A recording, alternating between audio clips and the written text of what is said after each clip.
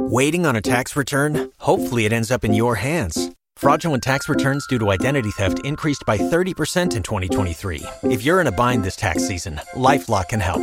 Our U.S.-based restoration specialists are experts dedicated to helping solve your identity theft issues. And all LifeLock plans are backed by the $1 Million Protection Package. So we'll reimburse you up to the limits of your plan if you lose money due to identity theft.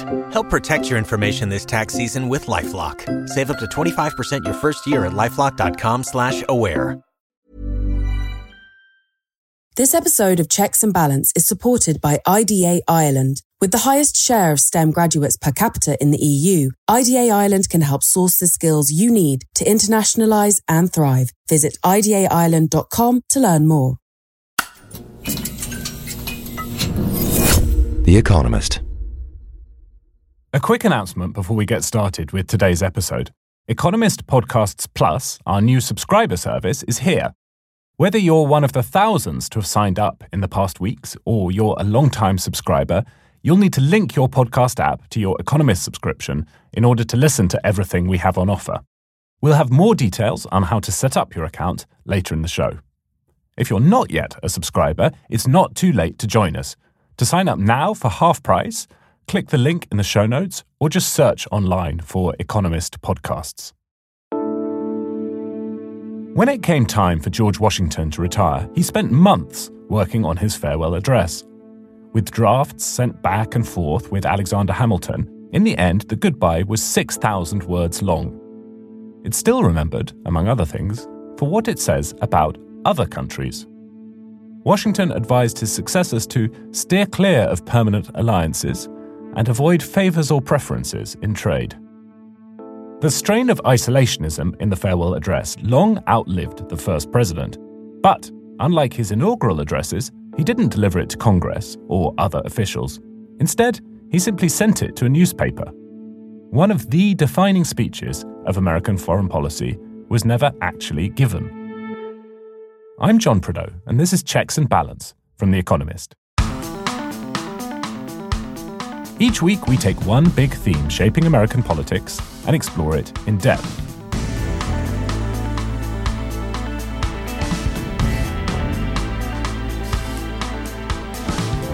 Today, how did the Republican Party go from isolationism to internationalism and then back again?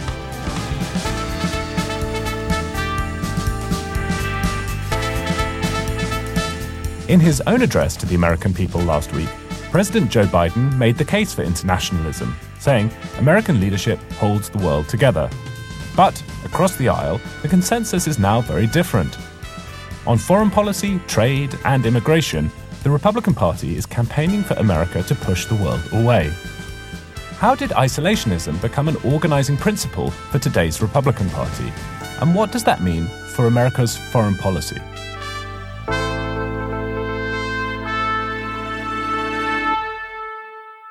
With me this week to discuss isolationism in the Republican Party are Idris Kaloun in Washington, D.C. and Charlotte Howard in New York. Idris, we have a speaker. You have a speaker in Washington, D.C. It's been a long time coming, but Mike Johnson now has what's arguably the worst job in Washington. Yes, he got the job on Wednesday. Tom Emmer had a chance of being speaker that lasted about as long as some lunch specials in the city, after which Mike Johnson became the nominee. And I think Republicans, out of a feeling of exhaustion, have finally put him as speaker. And now everyone is going through and examining what his record is. And Susan Collins memorably said that she didn't know very much about him, but she would Google him to figure out how they would work together. So I'm sure we'll have an eventful few months ahead of us. I, too, need to learn more about him. What I do know so far is that in the past he has opposed additional assistance to Ukraine, though that may soften a bit now that he actually has to take responsibility for his votes. Also, when it comes to abortion, he was a co-sponsor of a bill to bar any abortion on a national level once a fetal heartbeat is detected, which is usually around 6 weeks. So there we go. And Idris, one of the first tests of his speakership will be whether the Republican Party can get it together to keep the government open, but also whether the Republican Party wants to give military aid to Ukraine. We know that Israel has strong bipartisan support in America. It's almost a domestic politics issue in the US. But Ukraine is different and reflective of the rise of a strain of isolationism in the Republican Party, which you've been researching, and you've written a big piece in this week's issue about. So this episode of the podcast really is going to be piloted by you and your research and your writing. Why did you get so into this subject, and why now? Well, I found it so interesting because we think of Donald Trump as a break from the Republican Party of 20 years ago, the Republican Party of George W. Bush, of Ronald Reagan. And what was interesting to me was if you expanded the scope of analysis from not just the last 60 years, but the entire history of the Republican Party, what you see is that the Republican Party today is actually returning to a GOP that existed in the 1920s in a lot of ways. So back then, there was a lot of opposition to immigration. There was a lot of enthusiasm for protectionism, just as there is now.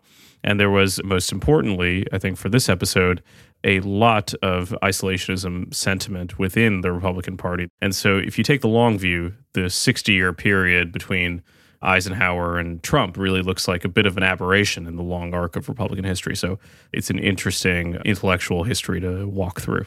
And for this piece, you read every Republican Party platform going right back to the beginning of the party. And you also spoke to a bunch of conservative intellectuals. Who are we going to hear from first? We're going to start with Kevin Roberts, who is the president of the Heritage Foundation. And Heritage is interesting. It was so closely identified with Ronald Reagan when he became president, and now it's become closely identified with Donald Trump. And the shift within the Republican Party is very apparent if you look at the shift that's happened within Heritage itself. If you contrast its opinions and papers and research from today with those of 20 years ago, it perfectly epitomizes the change within the Republican Party. So I wanted to talk to him about the ebb and flow of these ideas. In the same way that Heritage in the late 1970s was saying, guys, something has changed since the Roe versus Wade decision. Something has changed since the utter failure of the United States in Vietnam, in spite of all of the heroism of our troops there. In the 2020s, we're saying, guys, something has changed. And what has changed is that the United States is weaker economically. We have some very worrisome trends domestically. I often put at the top of the list a decline in the marriage rate and the birth rate. And these are, by demographic terms, true existential threats to American civilization. And while there are still plenty of evil people in the world, Vladimir Putin among them, we have to be that much more realistic about how extensive America's intervention in the world can be. And therefore, we really need to be asking two questions. First, as it relates to national security, what's in the best interest of the American person first? And secondly, who really are our biggest threats? And by every measure that we can come up with at Heritage, other than the number of nuclear warheads, the Chinese Communist Party and Xi Jinping are a heck of a lot more threatening to the United States than is Russia and Vladimir Putin. What do you think brought about that 60-year period, I would date in presidential terms from Eisenhower up until the Trump presidency, in terms of this move towards open trade, towards a more international presence? What in your mind caused that shift, and what caused, I guess, starting in 2016, that shift back? Yeah, I think most importantly is America not just winning World War II with its allies, but emerging as the global hegemon. And clearly that was the case even with the Soviet Union sending Sputnik into space, becoming a nuclear power, certainly challenging the United States hegemony. All of that to say, the United States in the late 40s and 50s had to reckon with this new realization. What America said, basically the world had to do.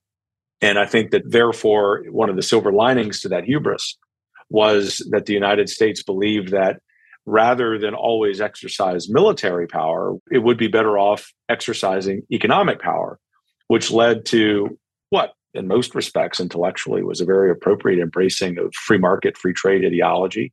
And so that makes perfect sense, given the circumstances in the world during that 60-year period. Therefore, to my way of thinking, it makes perfect sense that, given that those circumstances have changed, I think the United States is no longer the only global power. And then secondly, and this is what we try to drive home at Heritage, what has changed is that the United States is weaker economically. Individual Americans would say that as well. We might measure that in a lot of ways. One is that in 1983, the debt to GDP ratio was 37%. Today, I think the most up-to-date estimates are 120, 125%. So that, in terms of macro level data, indicates the United States simply doesn't have the economic power to be interventionist for sure in its foreign policy. And how does it turn towards tariffs, to turn inwards, perhaps away from thinking of American, as the neoconservatives did, as a kind of policeman or a kind of promoter of democracy and freedom abroad? How does that help that set of problems that you just identified? Well, because it's expensive to be engaged in neoconservative adventurism. We know that from the Iraq War. We know that from the intervention in Afghanistan, and perhaps the first phase of that was justified. It really is a matter of material resources. But if our founders were here, the men at the Constitutional Convention, they would remind us that it's also very difficult to muster the soft resources, the political capital, to sustain that kind of expense internationally when there are such problems domestically. And Heritage has obviously been one of the institutions that has been most important in encouraging Republicans to oppose additional funding to Ukraine. And a lot of the reasoning has been exactly what you laid out, that America has a bigger threat in China and the CCP. I wonder whether or not the same calculation applies to America's friendship and alliance with Israel at the moment, or how you think about the three in tandem. Yeah, we think more about the three in tandem. So on Israel in particular, it's just such a slam dunk in our mind because of Israel's close alliance with the United States. The difference between Israel and Ukraine is that Israel doesn't ask for a lot of help. In fact, Israel insists on being able to do almost all of that itself. Secondly, Israel has no neighbors who will help it, to say the least, right? Whereas Ukraine, thank God, has plenty. And after Israel and after Britain, if hypothetically, God forbid, Britain were invaded or threatened, the next most important country on the planet for the United States is Taiwan, both because of the Taiwanese themselves, the significance of some sectors of the Taiwanese economy to America, thinking about chips in particular, a huge national security risk for us, but also because their adversary is our number one adversary, the Chinese Communist Party. What Heritage is saying is you might be able to help, to some extent, all three of those countries, Ukraine, Israel, and Taiwan, but you're not going to be able to help all three if you continue to go about this funding of Ukraine at the extent that you have. I'm not quite sure whether to be reassured or alarmed that Kevin Roberts makes such an exception for Britain, but that was really interesting, Idris. Charlotte, terms like internationalism and isolationism can often sound a bit abstract. So should we just begin by setting terms? What we're talking about, the sort of strain of isolationism in the Republican Party, contrasts quite clearly and particularly this week with what President Biden thinks America's role in the world is and should be, right? Yeah, I think that's right generally, with maybe one or two qualifications, I would say. Generally, President Biden clearly is of the view that America is strengthened by creating a lattice work of cooperation, to use one of their phrases, but by cooperating with allies and updating the nature of those alliances to react to a changing world. But when I think about isolationism, I guess I think about it in three areas. One has to do with borders and immigration policy, who can come in, how open America is to immigrants. The other is in economic policy, and then the third is in foreign policy. So on foreign policy, President Biden is very, very clearly making a case that's in contrast to what many Republicans would advise. And he argues that this is an inflection point, a pivotal moment. I hate the use of the word moment by politicians. I think they use it all the time to try to elevate out of the chaos and pinpoint a moment in time in which people have agency and the power to shape the future.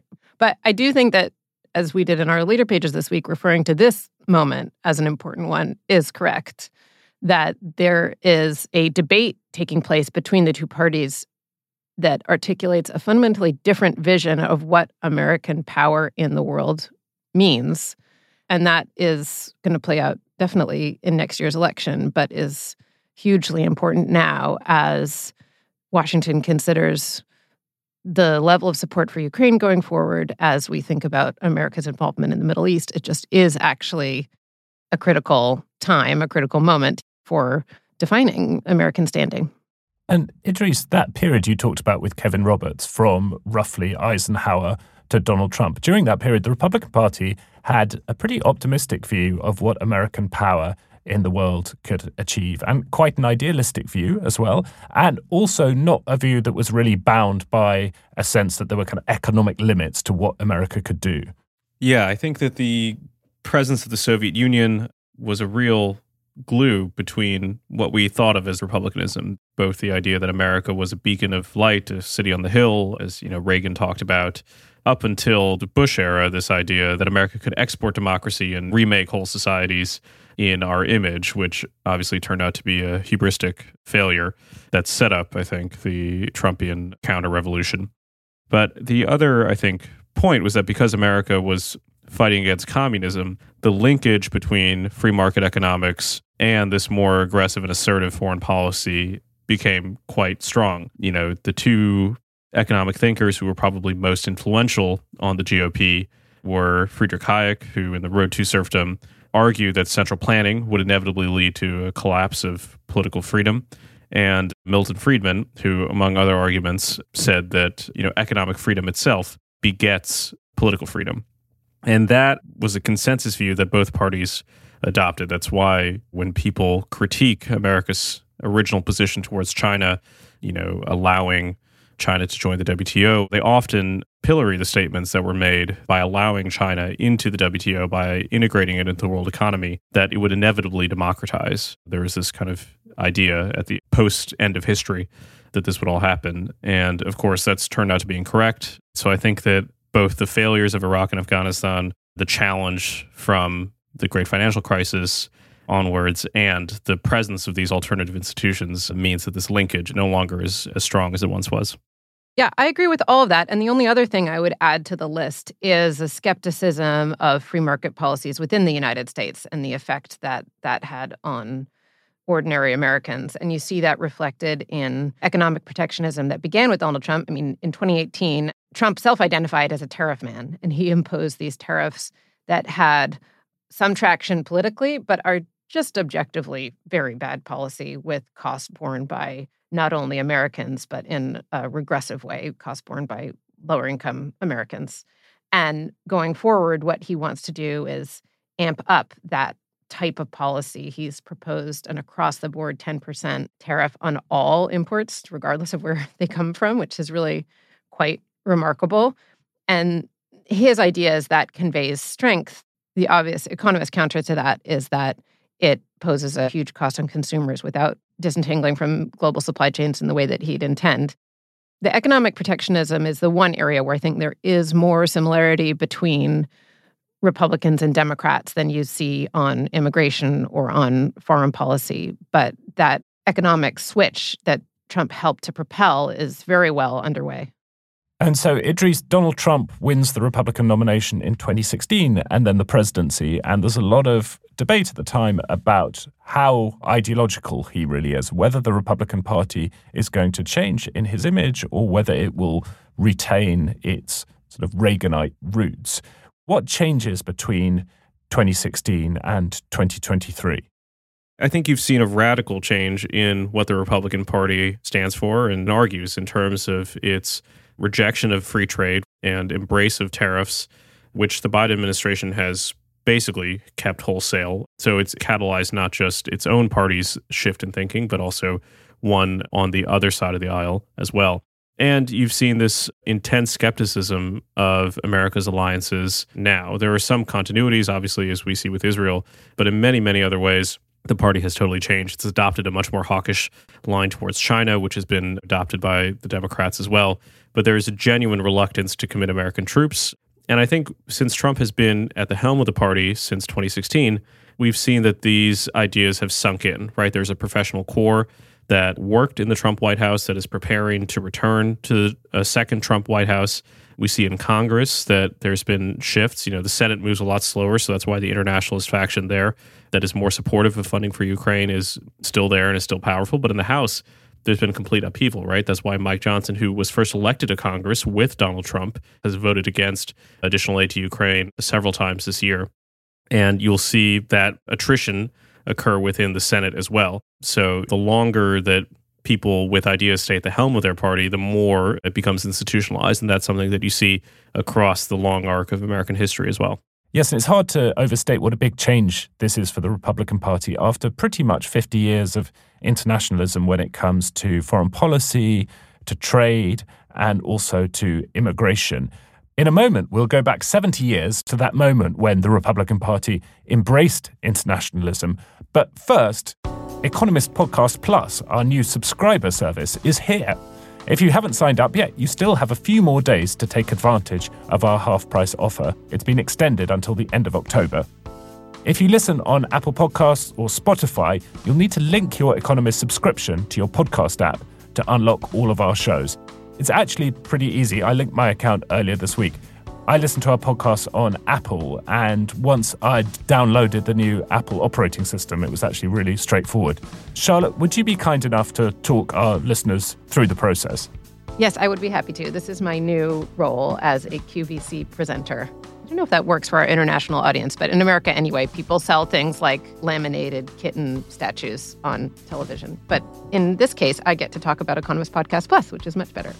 Okay, so we have an extra mini episode that we are publishing alongside our regular one, which is essentially a short welcome to Economist Podcast Plus.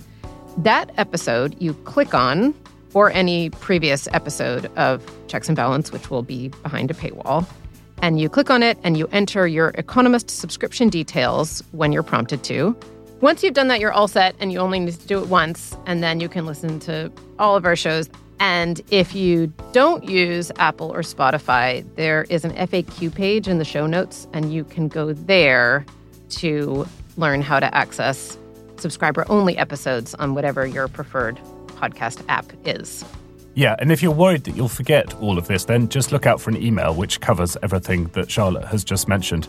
There's also a helpful video to walk you through it all. You'll find that in the show notes too, or you can just Google Economist Podcasts. To keep listening without any interruptions, you'll want to go through the linking process before this Saturday, the 28th of October, when we'll publish our first episode of The Weekend Intelligence. You'll need to have your account set up to listen to that, as well as next week's episode of Checks and Balance, which will be the first one behind the paywall. And remember, there's still time to get access to all the shows on our award-winning network for half price, $24.50 for the whole year, or just $2 or pounds or euros a month. If you're still not completely convinced, then you can sign up for a 1-month free trial instead. Either way, just click on the link in the show notes or search for Economist Podcasts.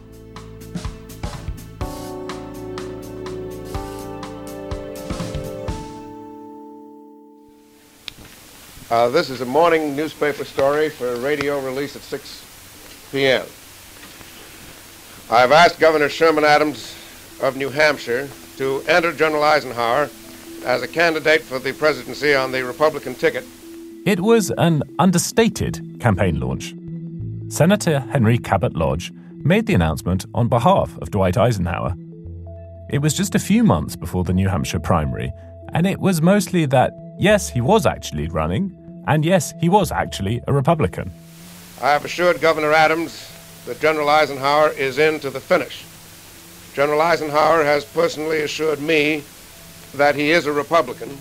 Eisenhower himself was still in Europe, leading NATO's forces. He wasn't particularly political. He hadn't even voted before. But the front-runner for the Republican nomination was Ohio Senator Robert Taft. I'm going to run because I believe I can conduct the only kind of campaign which will elect a Republican to office. Taft was a fierce conservative. He hated the New Deal and was staunchly isolationist. He opposed the creation of NATO and US entry into the United Nations. Moderate Republicans pleaded with Eisenhower to run as a more centrist, more internationalist, and mostly more electable alternative. As of today, there is only one way in which an American can approach his relationships with any other country in the world. The enlightened self-interest of America. When Eisenhower did eventually start making speeches, foreign policy was central to his campaign. He pushed for internationalism, arguing for sending aid abroad, even though that was expensive. I admit those amounts are great, but here is the place where we should group them. We're talking about the security of the United States, the enlightened self-interest. Where is the best place to get our security? That's the whole effort. His personal popularity helped bring his ideas into the mainstream of the party. Chicago, vibrant, every inch alive, youngest of the world's great cities, but already an old hand at national conventions, welcomes the GOP elephant and its big political circus. But the primary was close. The convention was contested. The party's 25th nominating convention arrives at a time of uncontrolled excitement and expectancy. The United States and the world keyed to the drama of the moment. Candidates and their issues... In the end, vote jockeying and backroom wrangling got Eisenhower the nomination. For the first time, he stands before the American public as a civilian, seeking the highest political office in the land. After 40 years of distinguished Army service, in which he was the architect of victory in World War II, he brings to the party of his choice a new leadership. That his nomination is a popular one is attested to by the acclaim from the floor. Ladies and gentlemen, you have summoned me on behalf of millions of your fellow Americans to lead a great crusade for freedom in America and freedom in the world. I know something of the solemn responsibility of leading a crusade. I have led one. It's hard to know whether the party preferred his foreign policy or just preferred him. But the party's platform in 1952 reflected Eisenhower's internationalism. It supported expanding trade, pledged to use friendly influence in Western Europe, and blamed the Truman administration for abandoning Eastern Europe. Internationalism was now one of the party's core beliefs. We are now at a moment in history when, under God, this nation of ours has become the mightiest temporal power and the mightiest spiritual force on earth. The destiny of mankind, the making of a world that will be fit for our children to live in, hangs in the balance on what we say and what we accomplish in these months ahead.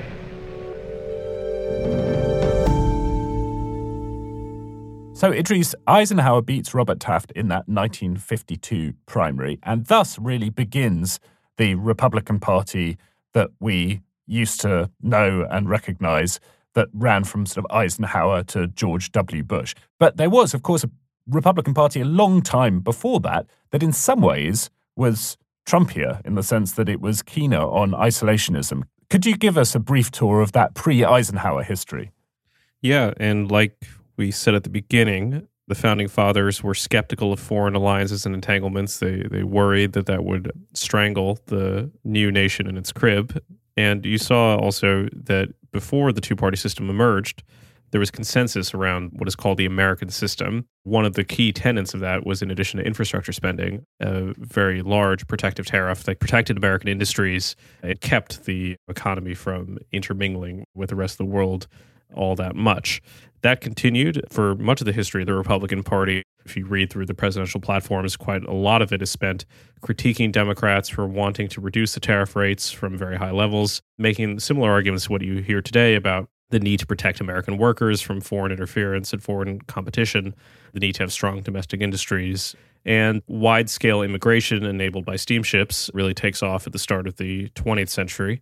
And very quickly, there is a nativist counter-reaction to that, which leads to, in the 1920s, the really slamming shut of America's doors to immigration, especially from Asia. And that would remain the case up until the 1960s as well. Yeah, I spent some time looking at Calvin Coolidge when I was writing about Republicans and business, because I found him to be kind of interesting on this. So if you look at the laws on immigration, Coolidge said America must remain American when he was signing the Johnson-Reed Act in 1924. On tariffs, also, he thought that the American market should be for the products of American workmen.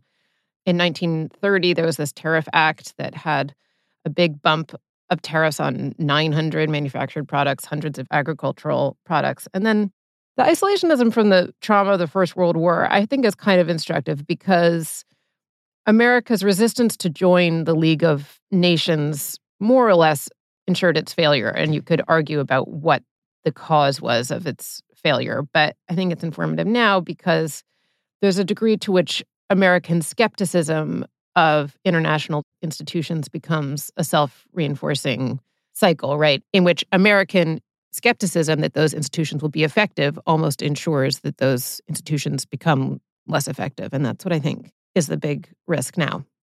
Idris, I think at The Economist, we tend to lean towards explanations of things in terms of big forces, economic shifts, demography, that sort of thing. But reading your piece this week, I was really struck by just what a difference that Eisenhower election made in 1952, Eisenhower over Taft, and how that really completely changes the party.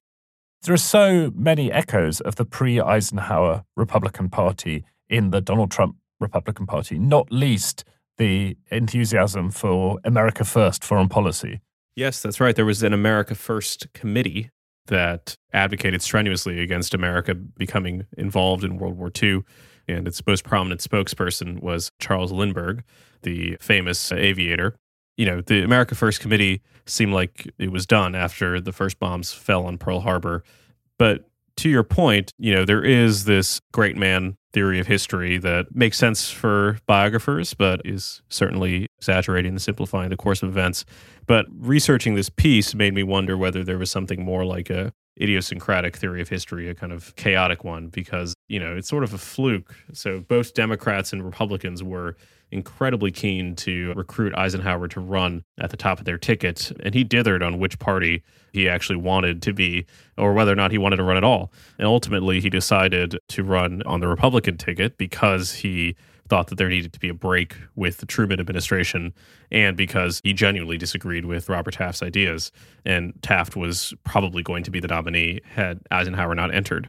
But the fact that Eisenhower did enter on the Republican ticket, the fact that he won, the fact that Taft then died a year later in 1953, meant that the entire orientation of the party shifted in a lasting way. And I think that idiosyncratic theory might help explain our current moment as well, where Donald Trump's rise to the top of the Republican ticket and victory has a similar kind of fluky feel to it, right? Anyway, I think great men do change history, but I don't think that they're kind of divinely preordained. I think that there is a lot more chaos in the system than maybe biographers imagine. Yeah, the idea that Eisenhower might have been the Democratic nominee in 1952 is, I guess, one of the many what-ifs of American political history. Okay, we'll be back in a moment to bring things right up to the present day and ask what the Republican Party's isolationist turn means for the conflict in Israel and Gaza, and also for America's support for Ukraine in its fight against Russia. Before we get there, I wanted to tell you about our new podcast, The Weekend Intelligence, the first episode of which comes out tomorrow. That episode is about how to live on the moon and why it's worth having a go at doing so. It features interviews with space architects, engineers, an astronaut, and it's really interesting and thought-provoking. The idea for The Weekend Intelligence is that it will be a home for long-form storytelling in Economist podcasts. And so the sorts of stories that might not make the news, but which we think are really, really interesting. So I hope you enjoy that. Do give it a listen.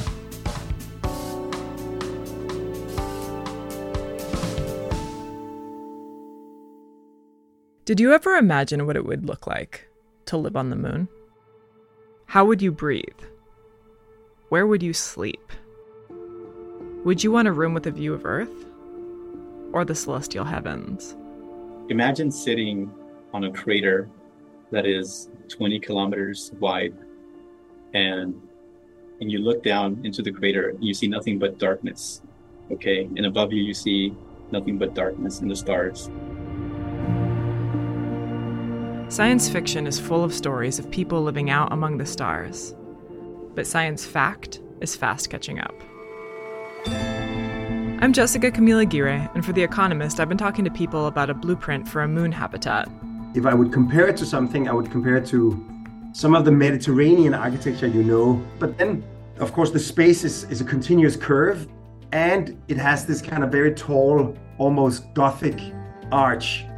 What I discovered was a vision for the evolution of humanity. You've gone beyond what you thought you were capable of. You've reached, the outer edge of humans' footprint on the universe. You're sort of staring out beyond, and yet weirdly, you're at the lowest rung of a ladder that generations of people are going to climb as they leave Earth. I don't know, you mark a place in history. That's The Week in Intelligence, coming this Saturday from The Economist.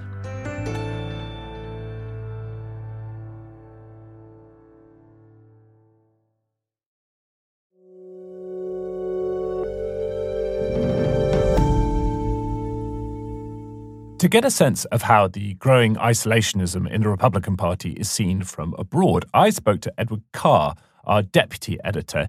He wrote our cover leader this week, and he was also the author of the cover leader we were praising. I can't remember if it was last week's podcast or the one before. He writes a lot of The Economist's foreign policy leaders. I spoke to him on Wednesday when he was in Jerusalem. I asked him how America's response to the Israel-Gaza conflict has gone down there. My sense is that America's support for Israel has been very important, has been much appreciated. In particular, Biden's speech was very well pitched and was well received. And you have to remember that this is happening in a country that's been very divided about its own government.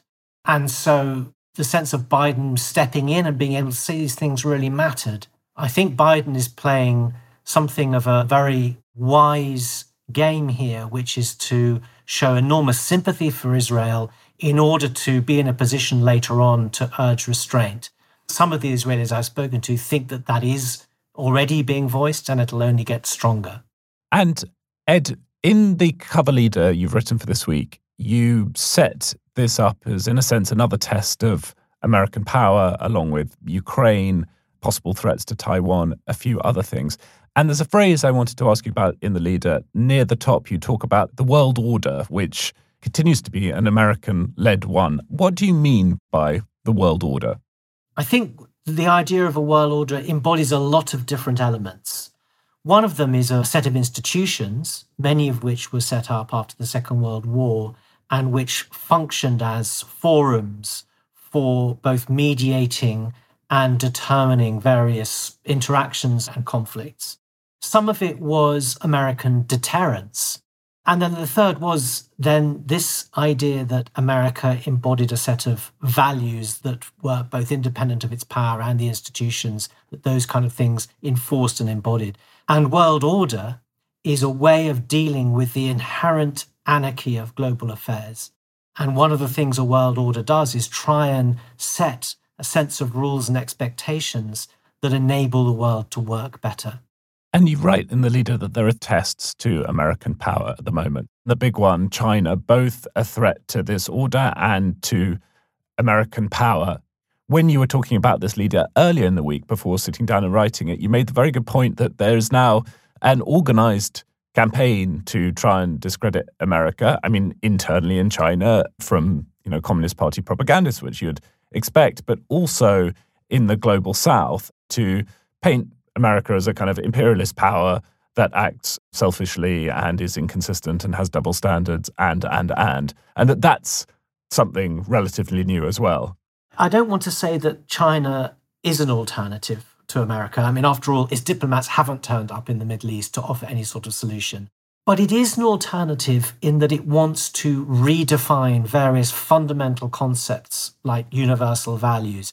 What are human rights? Well, I think after the Second World War, we've all got a fairly clear idea of what those sorts of things are. But China wants to challenge it. And this is now a sort of framework of ideas that appeal to the global South because it enables them to escape from what they see as Western interference. One of the other things we talked about earlier in the week, Ed, is whether America can uphold the order which it did so much to create if one of the two parties is isolationist, and we didn't quite manage to resolve that. Where have you got to with your thinking about that? I think it's really worrying for a number of reasons. Perhaps the best worked example is already in front of us with Ukraine. I don't think there's a much clearer example of where American support for a country abroad is more beneficial to the United States. I mean, there are lots of sort of principled reasons why you might want to support Ukraine, but there are also very narrow, self-interested reasons. The fact that Ukraine is fighting Russia, a threat and an enemy to the United States, it's not putting American lives at risk. And the sums of money involved appear large, but in terms of the Pentagon's budget, they aren't even that large. And there's an important potential demonstration effect to deter Xi Jinping from invading Taiwan. So, what isn't valuable and attractive about this policy for the United States? And yet, the isolationists within the MAGA faction of the Republican Party disregard this and say, this is not in America's interest, it's a bad idea. And if on this test, that's where they come out, I think that's quite a worrying thing. Finally, Ed, it's really hard to talk about American power in the world without talking about Iraq and the invasion 20 years ago and the aftermath of all of that, including the sort of loss of confidence in America. I wonder, though, if what we might be seeing right now is a different sort of American power, in the sense that, both in Ukraine, as you said, America's supporting an independent democracy, fighting for its life and fighting for freedom without actually putting any of its own soldiers at risk. In Israel, America sent its aircraft carriers. It has sent weapons to support the Israeli government, but its diplomacy, as you said, is focused on trying to minimize the killing in Gaza, and it's trying to use its influence on the government of Israel to persuade it to exercise some restraint. I wonder if what we might be seeing here is a different way of America deploying its power, which in a sense is a chance of a kind of redemption after the Iraq and Afghanistan era. I think that's right, John. If you remember the Cheney doctrine before the US went into Iraq, it was preemptive. The idea was America now had so much power that it had a duty to be preemptive and to destroy enemies before they had a chance to get strong enough to threaten the United States in the way that Al-Qaeda had. And that extended to, it turned out, Saddam Hussein in Iraq. Preemptive strikes against other countries didn't work. It was a disaster. This is a completely different approach. And Jake Sullivan, the National Security Advisor, has written an essay this week that's very clear that America can't insist on countries doing exactly what it wants. It needs to negotiate. It's altogether much more accommodating. It's much more constructive, more modest, more judicious, more weighted to the problem at hand. It's not going out looking for problems. And I don't know whether it'll work. It's a complex and difficult world in which real threats exist. But I do think it's got a much better chance of working than the very heavy-handed policies of the early 2000s. Charlotte, just picking up from where Ed left off there, I mean, as Kevin Roberts said right at the top of the podcast, the Republican Party makes a big exception for Israel from the general isolationist drift. But it is an exception, really. And one of the consequences of that, I think, is that it's pretty hard for America to sustain the role that it's played in the world post-1945 and since Eisenhower. During that period, there have been two internationalist parties, essentially. The thing is, if you have one party that's internationalist and one party that's isolationist, the problem with that is that the whole American-led world order, which Ed was talking about, is sort of predicated on the idea of American constancy. And those alliances that America has formed suddenly look less strong, not because American power is less, but because of American politics, because of American domestic politics, because allies start looking at what's happening in Washington and in American elections and saying, well, can we really count on America to play the role we expect it to normally? And conversely, America's adversaries start testing it and testing its will, at which point the cost of the commitments that America has made around the world go up and up and up, because it's easier to make those commitments when they're not actually going to be tested. Yeah, I think that's right. I think there are two things that make America's job in this harder. One is the rise of China. So you're right that American military strength remains unparalleled, but economically, China's just about matched at this point. I mean, it's a very large and powerful economy. And then the nature of the way it wields that power is a direct threat to America's interests. So you have Jake Sullivan talking about a lattice work of cooperation and updating alliances. And I was most struck of all the many quotable little phrases in his essay in Foreign Affairs about how he was arguing that America needed to have a quote-unquote better value proposition, which is something that marketers use when they're describing a product. I thought it was kind of apt that he used it because it pointed to a need that the administration really needs to be out selling this as a model, both to American voters and to American allies.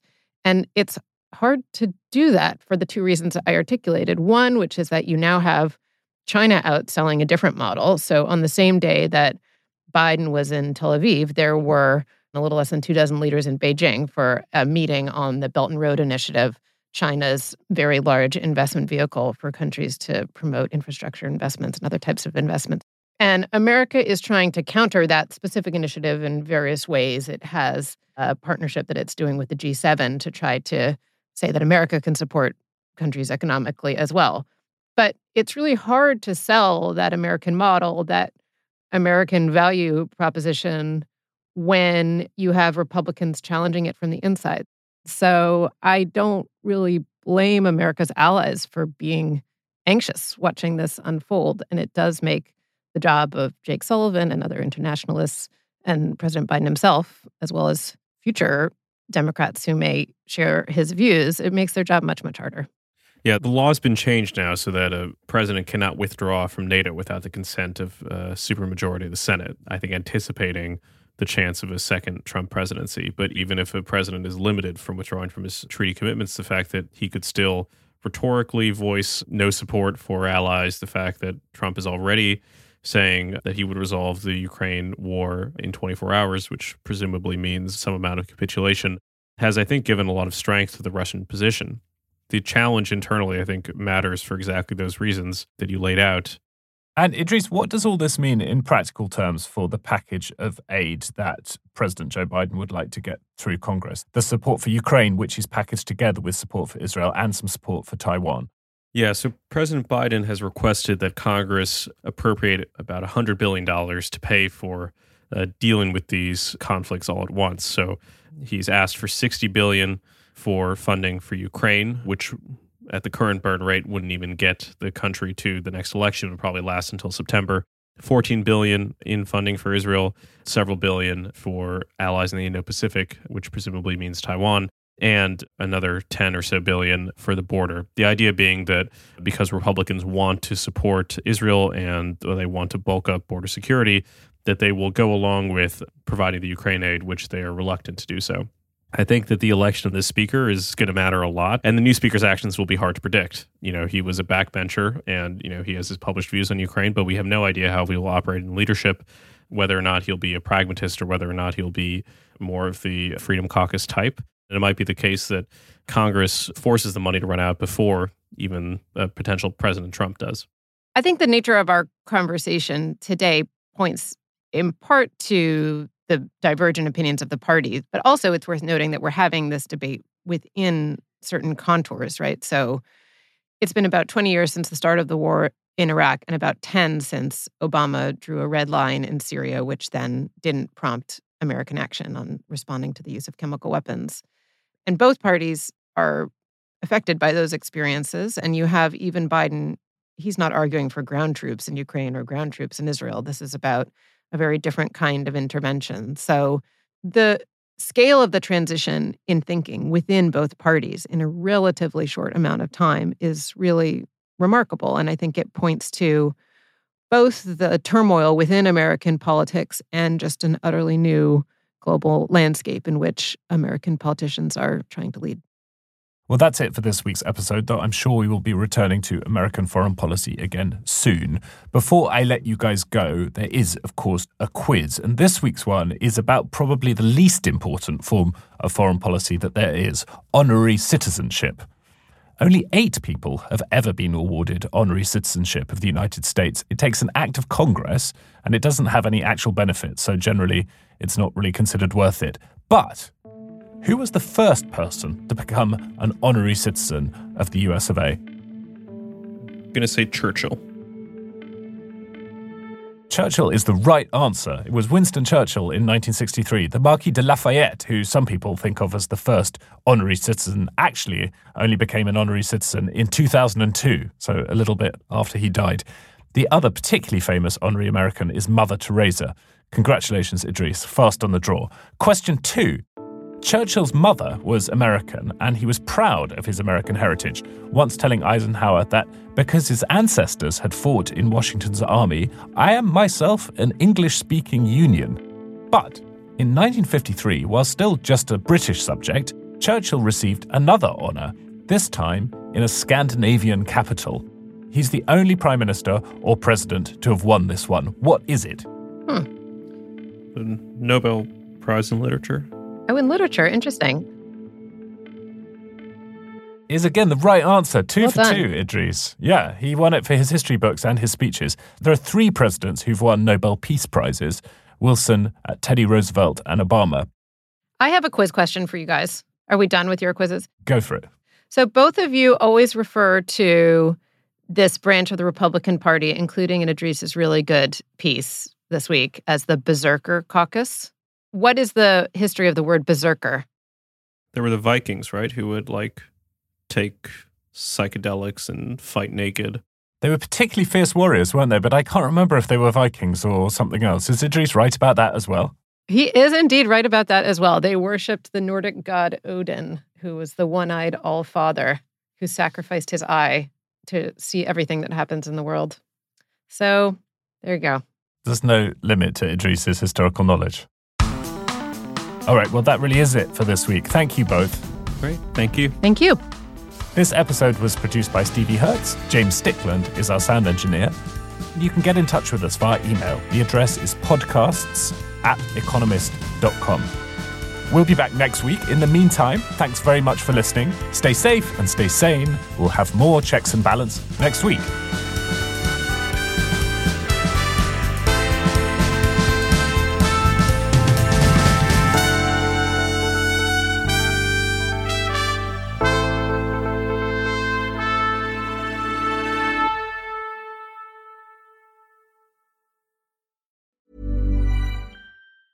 Waiting on a tax return? Hopefully it ends up in your hands. Fraudulent tax returns due to identity theft increased by 30% in 2023. If you're in a bind this tax season, LifeLock can help.